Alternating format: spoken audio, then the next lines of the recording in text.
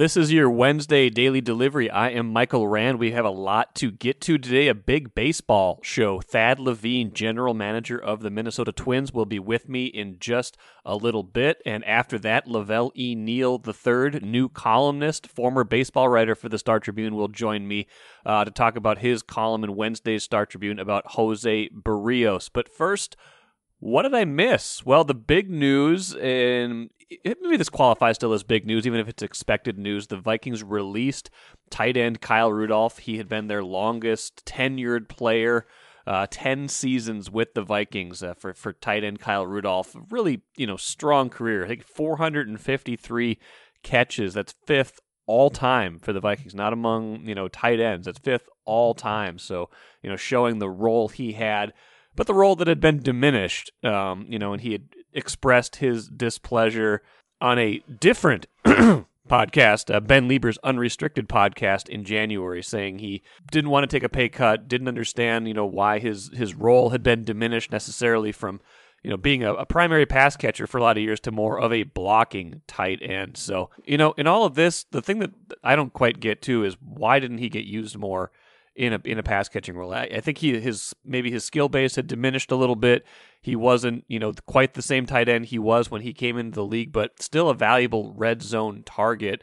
Seemed like he and Kirk Cousins were going to be a natural fit when Kirk Cousins arrived in 2018. Instead, Rudolph's catches went down each year with Cousins. 64 catches his first year with Cousins as QB in 2018, 39 in 2019, and then just 28 last season. So, you can see the role diminishing, Irv Smith's prominence coming into play, but still a guy who could catch you a nice touchdown in the red zone and maybe wasn't used to his fullest capabilities. And let's see how much he has left in the tank for the rest of his career. I'm Nyla Jean Myers, Senior Assistant Sports Editor at the Star Tribune. Thank you for listening to Strip Sports Daily Delivery. This work is made possible by our Star Tribune subscribers. For unlimited access to the articles mentioned in this podcast and our coverage of Minnesota sports from pros to preps, go to startribune.com/subscribe. Happy to be joined today by Thad Levine, general manager of the Twins. He is down in Florida. I am not. Some jealousy kicking in right off the bat. But Thad, thanks for joining me today. You're getting top billing on the podcast today. I just want you to know that you're getting top billing, so you should know. I am truly honored and happy to join you guys. a true honor. Let's start. The Twins have played a couple spring games now, and you had the opener Sunday, and even though it's just a couple thousand fans in the stands at Hammond Stadium or down in Florida right now, what do you think the difference is atmosphere-wise, especially compared to the 60-game regular season you had last year when you're at least allowed to have a little bit of that fan interaction and you can hear that as a player in the game? I think the response we've heard from our players is this was, in their minds, the first step towards returning to normalcy. And I think, unfortunately, the reality is they just didn't realize how much they depended on the fans' noise, presence, to buoy them until it was taken away from them. And then last year, I think it was a real void for our players. I would say just objectively, our team really thrives off of the emotions of the fans. We are a little bit of an emotional team. We play with some personality and some enthusiasm, some emotion. And I think when you're required to generate that singularly by yourself, it proves to be a pretty daunting task. And so I think the fans' presence, you mentioned it was a limited crowd here yesterday, but quite frankly, I think it could have been a capacity crowd in their minds. Just seeing people walk through the gates, seeing the enthusiasm, hearing the crowd noise throughout the game, I think really energized our players and it will have a real positive impact for our guys.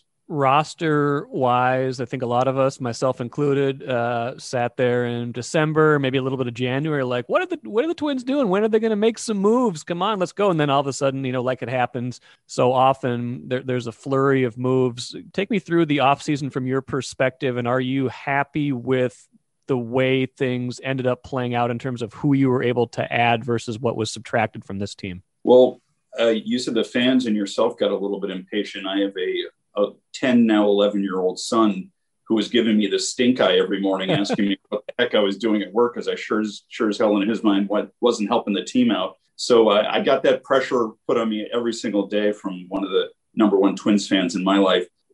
This was such a unique offseason, and I think we knew that going in. Our strategy each offseason is to do the best we possibly can to maintain objectivity, understand we have a plan, and that we have kind of an end date, which is really closer to opening day nowadays rather than even the opening of spring.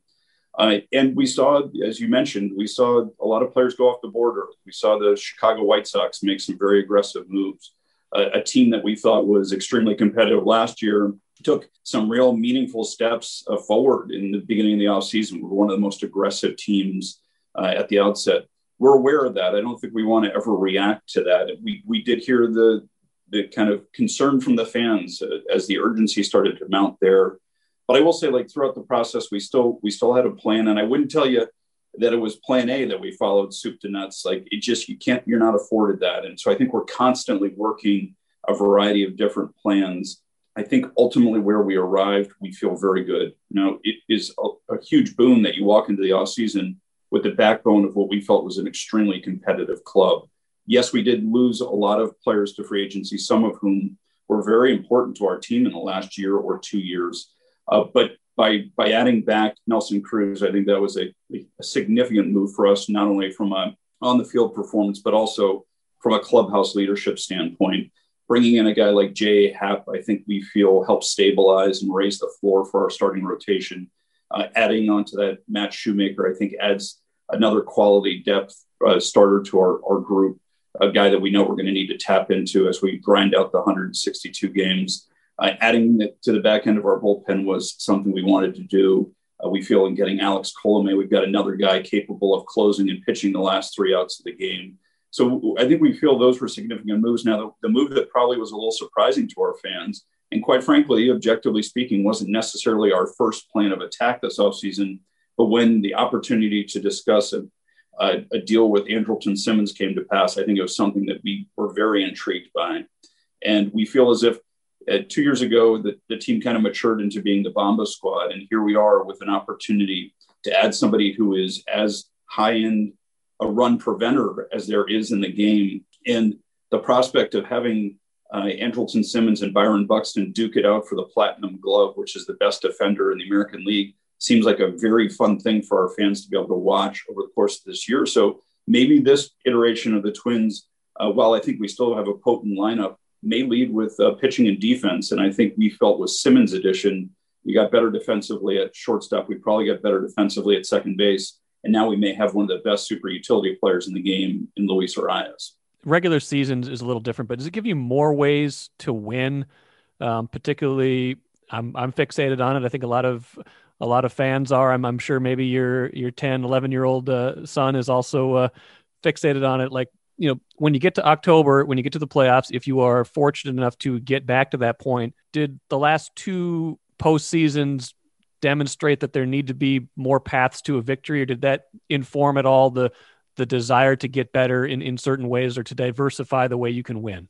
I think we viewed our team as very talented and very strong. So the blessing for us as we're trying to put together the final touches on a championship team is we're starting from such a great jumping off point. And so there really weren't too many ways in our estimation to improve the team. I do think we felt defense was one way that we could do so. And your point's extremely valid, which is, I think it's incumbent upon us in an ultimate to provide Rocco with personnel that is as dynamic as possible. And then Rocco has to deploy that talent towards an ends of using them as creatively as he can to win. So bringing in weapons that can contribute on different facets of the game, I think allows for us to win games by preventing runs and not always having to win games by creating runs. And so during facets of the season, and one of those, as you illuminated, could be the playoffs when it's very difficult to come by offensive bursts.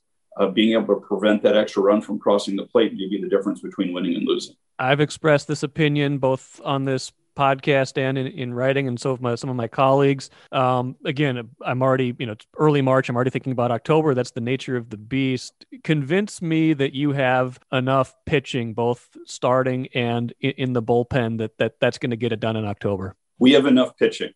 Okay, that's just well. Okay.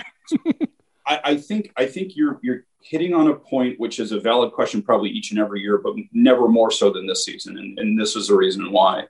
I think one of the things that we are sitting really struggling with is trying to understand, coming off of a shortened season last year where our standard bearers from an innings pitch standpoint, Maeda and Berrios both accumulate somewhere in the mid 60s in innings pitched. In a traditional year, we would view it as particularly concerning to ask a pitcher who only accumulated 65 innings to jump up to 180 innings. Now, objectively, we do have to factor in that we had a full spring training last year. We had a secondary summer camp, and also that Wes Johnson kind of really expertly had these guys pitching on an every fifth day rotation when they were away from camp. So I don't think we view that they only threw 65 innings, but nonetheless, they certainly didn't get close to their normal season's outputs of 160 to 190 innings pitched. So I think, like almost every front office, we walked into this offseason thinking, if in doubt, add more pitching, because you just never know where you're going to need it. Hence the additions of guys like Matt Shoemaker and Jay Happ. I think we're really bullish on our starting rotation as it currently sits for opening day. What we're also equally excited about is the guys that we may have starting at AA and AAA. We think we've got the next lines of defense lined up well. Now, one thing that we're having active dialogue about, and it will ultimately be up to Rocco and Wes Johnson to determine this, is this a type of season that you're a little bit more open-minded to going with a six-man rotation? Or do we have more of a conventional piggyback where we really kind of start guys off a little bit slower and don't expect them to throw 6 innings in their first outing? I think one thing Wes has done such a nice job of is when the schedule allows to push pitchers back and give them an extra day of rest, we take advantage of it for the whole staff. We may see skipping guys from time to time, but our goal, as you referenced, is to stay strong through the finish of the season, because we have aspirations to play well into October. If we're going to do that, we're going to need to get creative as to how we deploy our pitching throughout the course of the year. We think we have the personnel to do it, but I think time will tell if we're accurate on that front. A couple more things, and we'll let you get back to the sunshine of Florida. It doesn't feel like when you have a roster like you have that's been successful, it doesn't feel like there's a ton of spring training battles that are going to play out. But are there particular players that you're interested in getting a closer look at, or that maybe are off the radar a little bit at this point from the casual fan? Well, I think you've got a grouping of our young prospects, most of whom are like getting close to being household names for our more ardent fans, who are now in their second and in some cases third spring training. So it's no longer just, it's great to see Trevor Larnach here. Maybe he could do something. I think he feels like he belongs. And so I'm really interested to see that stable of prospects perform in games and see how they compete. It's not just they're on the outside looking in and they're 2-3 years away and whatever they do is great. And we're going to try to get them 10 plate appearances and get them out of camp. These guys are really trying to establish themselves, as much as we just talked about the next line of defense pitching wise. These guys are trying to establish how far up the pecking order they are as the next line of defense from a position player standpoint. So that group particularly intrigues me. I think what you said at the outset is dead on. Sometimes you look at it and we've got 74 players in camp. We'll have 75 when Simmons arrives. And people think, wow, you got to cut from 75 down to 26 in practice. We really don't have that many spots that are genuinely up for grabs. Those that are very intriguing. I think we have a decision to make. Are we going to start the year, 26 players, or are we going to start with 14 pitchers or 13 pitchers? And I think that goes back to the previous question you asked is, do we go to the extent to protect our pitching, to add the extra body at the beginning of the year and allow the pitchers to stabilize on a more fluid basis rather than being thrust into action? But if we are going to go to 14 pitchers, there are a lot of guys who will be in consideration for those last couple spots. Similarly, if we go to 13 position players, I think a few of the spots, the extra position players are spoken for, but there's at least 1 or 2 that are up for grabs. And there are a lot of intriguing names in camp right now that would be competing for those spots. One of those prospects that we know probably the best, Royce Lewis, out, for the season. Unfortunately, he's, how concerned are you, not just that he, has the ACL tear, has the surgery to repair that, but also didn't have a minor league season a year ago? You're going to have your number 1 pick from 2017, basically going 2 seasons without kind of competitive baseball at the very least. I think you've already hit on one of the major topics that has haunted us this whole offseason, and that is how do you prepare for pitching coming off of an abbreviated season. Now you're illuminating the second, which is what do we make of a gap in our development for our best players? And Now, Royce Lewis benefited from being in St. Paul last year and being at the alternate site. So he at least had an abbreviated season to develop. But so many of our players were sitting at home. They were playing catch in their backyard with their dad or brother or friend, and really did genuinely miss a full year of development. And we're hopeful that we're going to get this minor league season up and running. So for Royce, he at least benefited from having some time last year. It's a huge blow. I'm not going to color it anyway, but that I will say, I think with these moments of supreme adversity come growth opportunities. And one thing that I challenged Royce to do is when he comes up to the big leagues and achieves what we all believe he can, he's going to have a chance at some point to wear a C on his chest. And he's going to have a real impact in the clubhouse and on the field as well. And I think what he can do right now is learn how to be the best supporting player he can be. Go out there, watch baseball games when Fort Myers gets up and running, and help guys win baseball games when you're not able to play. I think that then will lend itself to his development, not only as a premium player, but as a championship caliber player. And the distinction for me there is the capability and the desire and the acumen to help players around you become better. I think those are skills he can hone during a time in which he's going to do something he's never done in his career, which is sit the bench. Thad Levine, general manager, Minnesota Twins. Great stuff. Appreciate you joining the podcast. Let's do this again somewhere else down the line, okay? Michael, thanks for having me on. Truly enjoyed it. I still don't 100% agree with Thad Levine that they have enough pitching, particularly when it gets to October. Time will tell, kind of like he said. But one of those pitchers that could change my mind is someone that Lavelle Eneal III wrote about in his Wednesday column, Jose Barrios. So I'm going to bring in Lavelle here and talk a lot about, the Twins pitcher who's kind of at a crossroads in his career. Has had a nice career so far, but is looking to take the next step this season. Twins Super Show continues right now with Lavelle Eneal III checking in from Florida. Columnist Lavelle Eneal III, although he's still writing baseball right now, covering some Twins spring training angles. Lavelle, how you doing? I'm doing great, man. It's good to talk to you, and it's great to be in an area where there's sunshine and some warmth. And although, I guess the weather back home isn't that bad right now. I mean, yeah, I'm going to get outside running today. I might throw some shorts on. It's looking like a little bit of shorts weather, Lavelle, for those of us who grew up in the upper Midwest. 50 degrees qualifies as shorts weather.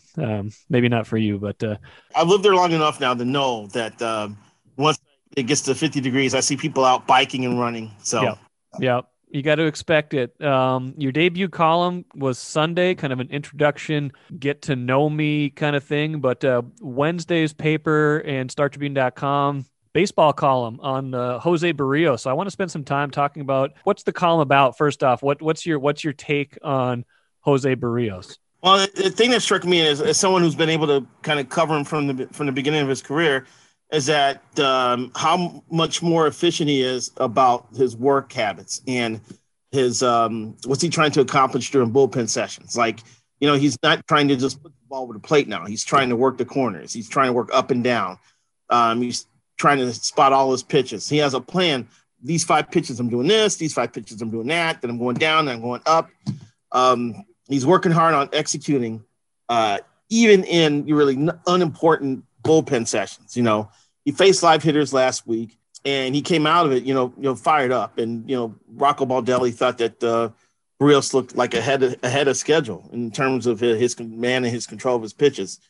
And just talking with Jose, and it's going to be in my column too, is that last time we saw him in the game, he pitched great against the Astros in Game 2 of the Wild Card Series, and got lifted after 75 pitches in 5 innings, in which he gave up 1 run. I'm not saying, that's the reason they lost the game, because we all know that the offense just stopped hitting. But for Barrios to take his game to the next level, he's going to become that guy where, Rocco doesn't even think about lifting him after 75 pitches, in a playoff game. And so it's on his mind, because when I brought it up to him, he immediately dropped his head, because it brought back him being taken out early. And he said, yes, I did use that as a motivation this offseason. So he wants to take his game to the next level, and he's going to turn 27 during the season. And he's had 5 years in the majors, and he's 48 and 38, I believe, in his career. It's about time. If he's going to ascend to another level of effectiveness, that it's about that time for his experience and his talent to kind of intersect. Twins would be a different team if he became that pitcher. And he's become that pitcher in stretches, never for a full season. He's been a good pitcher. I'd say he's better than a middle of the rotation pitcher, especially with his stuff and some of his peripheral numbers. He gets the strikeouts. He can pitch like a dominant pitcher, but you're right. If they are going to be more than just a threat to make the playoffs, if they're a threat to, do some actual damage in the playoffs to maybe win a playoff game at the very least, he makes a big difference because he's the kind of guy, along with whatever we're going to see from Kenta Maeda this year. And then you got Michael Pineda, you got some depth guys with Jay Happ, but Barrios is a guy, you're right, that if he takes another step, they're a different team, right? Yeah, and I would imagine that he probably was able to learn a little bit from Maeda last year, because you could argue that Kenta was one of those guys who pitched like an ace last year, finishing second into to Shane Bieber in the Cy Young Award voting. He was headed to a big year. Would he have been able to sustain that for 30 starts? We don't know. But Maeda was cooking for the Twins last year. And someone like Barrios, seeing that how Maeda works hard between starts and stays on the routine, make sure he's in the proper condition to pitch, I'm sure that rubbed off on him. So it's just a matter of all this experience that he's gained over the last 5 years finally being activated to take his game to another level. And I think it's very possible. And like I said, I'm not saying that he needs to become a Scherzer or a healthy Verlander or a healthy Kershaw, or even a Bieber, but he can definitely be more than what he is. And that would be good enough. And that would be a big boom for this rotation. If all of a sudden you got a 1-2 punch of Maeda and Barrios, two guys who can rip off 15 to 18 wins and kind of lead your team into the postseason. I feel like we've been waiting for this for a little while though on Barrios, right? I think we've I don't know if we've done a version of this story, in past years where like, oh, he's right on the verge. He's right on the verge. Is there a point where we have to say he kind of is what he is, or do you think there is that extra gear there? I think this should be determined over the next couple of years. He's like I say, he's turning 27 this year. By the time he hits 29, 30, it is what he is. But a lot of times, a lot of things kick in. I think Arrieta's best seasons came when he was 29 and 30, pitching in the Cubs rotation with John Lester. So I think we're always impatient. And for the Twins, it's on multiple levels, because when was the last time they developed a decent starting pitcher? Matt Garza? And the last time they've drafted and developed a guy, it may be Garza. And so that's a little bit of a gap there between, drafting effective starters. You got a bullpen full of guys. Taylor Rogers was a starter. Duffy was a starter before Trevor May signed with the Mets. He was a starter when he came with the Phillies. But a lot of guys who are relievers with the Twins now used to be starters, and they couldn't pack it as starters. You've got to be able to develop your own starting pitching. Cleveland has been considered one of the better teams in terms of that. But to be honest, if you look at Cleveland's success, they've made some shrewd trades, because they traded for Carlos Carrasco. They traded for Corey Kluber. Bauer, I believe, came up with the Diamondbacks. Okay. In Cleveland. Now Bieber's theirs. Plezak's theirs. Plucko's theirs. They're all decent pitchers. Bieber's a very good pitcher. But, they've been able to make shrewd moves to land some guys who end up being studs. The Twins looks like they've done that with Maeda, trading Brudstar Gradwell from Maeda. Looks like it's a move that probably both teams will probably be happy with. And the Dodgers have a guy who could become Kenley Jansen's replacement here, and the Twins have a guy who can be at the front of the rotation. But you got to figure out a way to keep developing pitchers. And when you go from Matt Garza to now in terms of developing effective starting pitchers, to me that's a problem. And that was the kind of the Derek Falvey secret sauce coming in, right? Didn't he come from? No. Wasn't that a thing that he was credited with when he came from Cleveland? Was part of the development process there? Another thing with Barrios that's interesting is he hasn't signed a long-term contract, right? And he is a free agent, I think, after 2022. So this is a little bit of a make or break year in terms of his long-term future, isn't it? I mean, when you don't have that extension yet, or you're thinking what does that hold? I think that maybe the Twins want to see something this year as both sides probably think about how that long-term future plays out. Yeah, you're exactly right, Mike. And here's the thing too. This is more on Barrios than anything, because the Twins have approached him in 2 different off seasons about a contract extension, or to at least buy him out of arbitration. He said no. He was willing to bet on himself and say that I'm going to pitch well, and then I'm going to make them come to me. And it hasn't happened. He hasn't had that lights out year. He's had good years, but he hasn't had that lights out year. But long term, the Twins also have to realize that we got to keep a starting pitcher. We can't just letting this guy walk, because, to be honest with you, if he's a free agent after 2022, then you should be thinking about trading him in 2021. And this happens to be 2021. Exactly. So if they're out of it at midseason, are they going to entertain offers? Are they going to really think about this? I would argue no, just because of the lack of – there's not a deep list of starting pitching prospects in our organization. You've got Jordan Balazovic and you got Yohan Duran, both of whom could maybe debut this year, but they're going to take their lumps like Barrios did for a couple years before you can get something out of them. And then you got like the Blaine Enlows and the Bailey Obers of the world. And those are probably by far their top 4 starting pitching prospects. I'm missing one. Matt Cantanero, the other kid that throws 98. So they got some guys who look like they can be guys, but you never know. And there's a gap right now. And I will give Falvey's secret sauce nearly a blue ribbon, because whatever they did to Maeda got Maeda to take his game to the next level. Michael Pineda, when he's not, being suspended by the league for blowing the PED test, has been largely effective. And other pitchers who aren't here anymore. Yeah, Jake Odorizzi is one name. Lance Lynn, Anibal Sanchez also spent time here. And whatever the Twins told them to do to change their pitching, they started applying it where they went elsewhere, and they've become successful. So there is something here that's working with Falvey and Wes Johnson. They have ways to make pitchers better. And you hope that really kicks in for Barrios this year. I had Thad Levine on earlier in this podcast. He made it sound like they're excited about those guys you mentioned, the Duran, the Jordan Balazovic, and that they could be contributors this year. Do you agree with that assessment, or do you think those guys are still going to be a year off? They're going to have to be contributors this year. I think the Twins needed 11 starting pitchers last year to get through a 60-game season. And in most cases, teams need 10 starters just because of either a guy pitching himself out of the rotation or being injured. I saw Balazovic thrown in the bullpen before last year's spring training started. And I could see good movement on his fastball, which means it had a lot of movement. And I watched Duran throw an inning during the summer training camp when things started to ramp back up. And that pitch that they call a splinker, he throws a split-fingered sinker.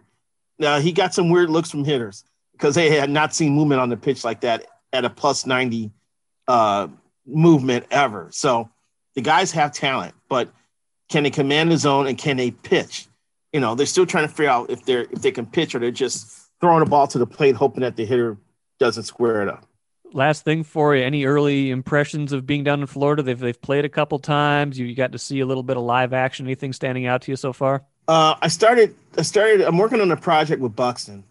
And I had an introductory interview with him. And is that project wrapping him in bubble wrap and keeping him healthy? No, that's my project. If it had my way, with just a rubber suit, him and Donaldson, by the way. Yes, he has gained about 21 pounds of muscle during the off season, and it shows. And he's claiming that the ball is jumping off his bat better than it was a year ago. That could be exciting, but the Buxton factor here is that he doesn't draw a lot of walks and he strikes out a lot. So if he's going to be that swing and miss, sail or fail guy, at the plate, it could be good or bad for the Twins.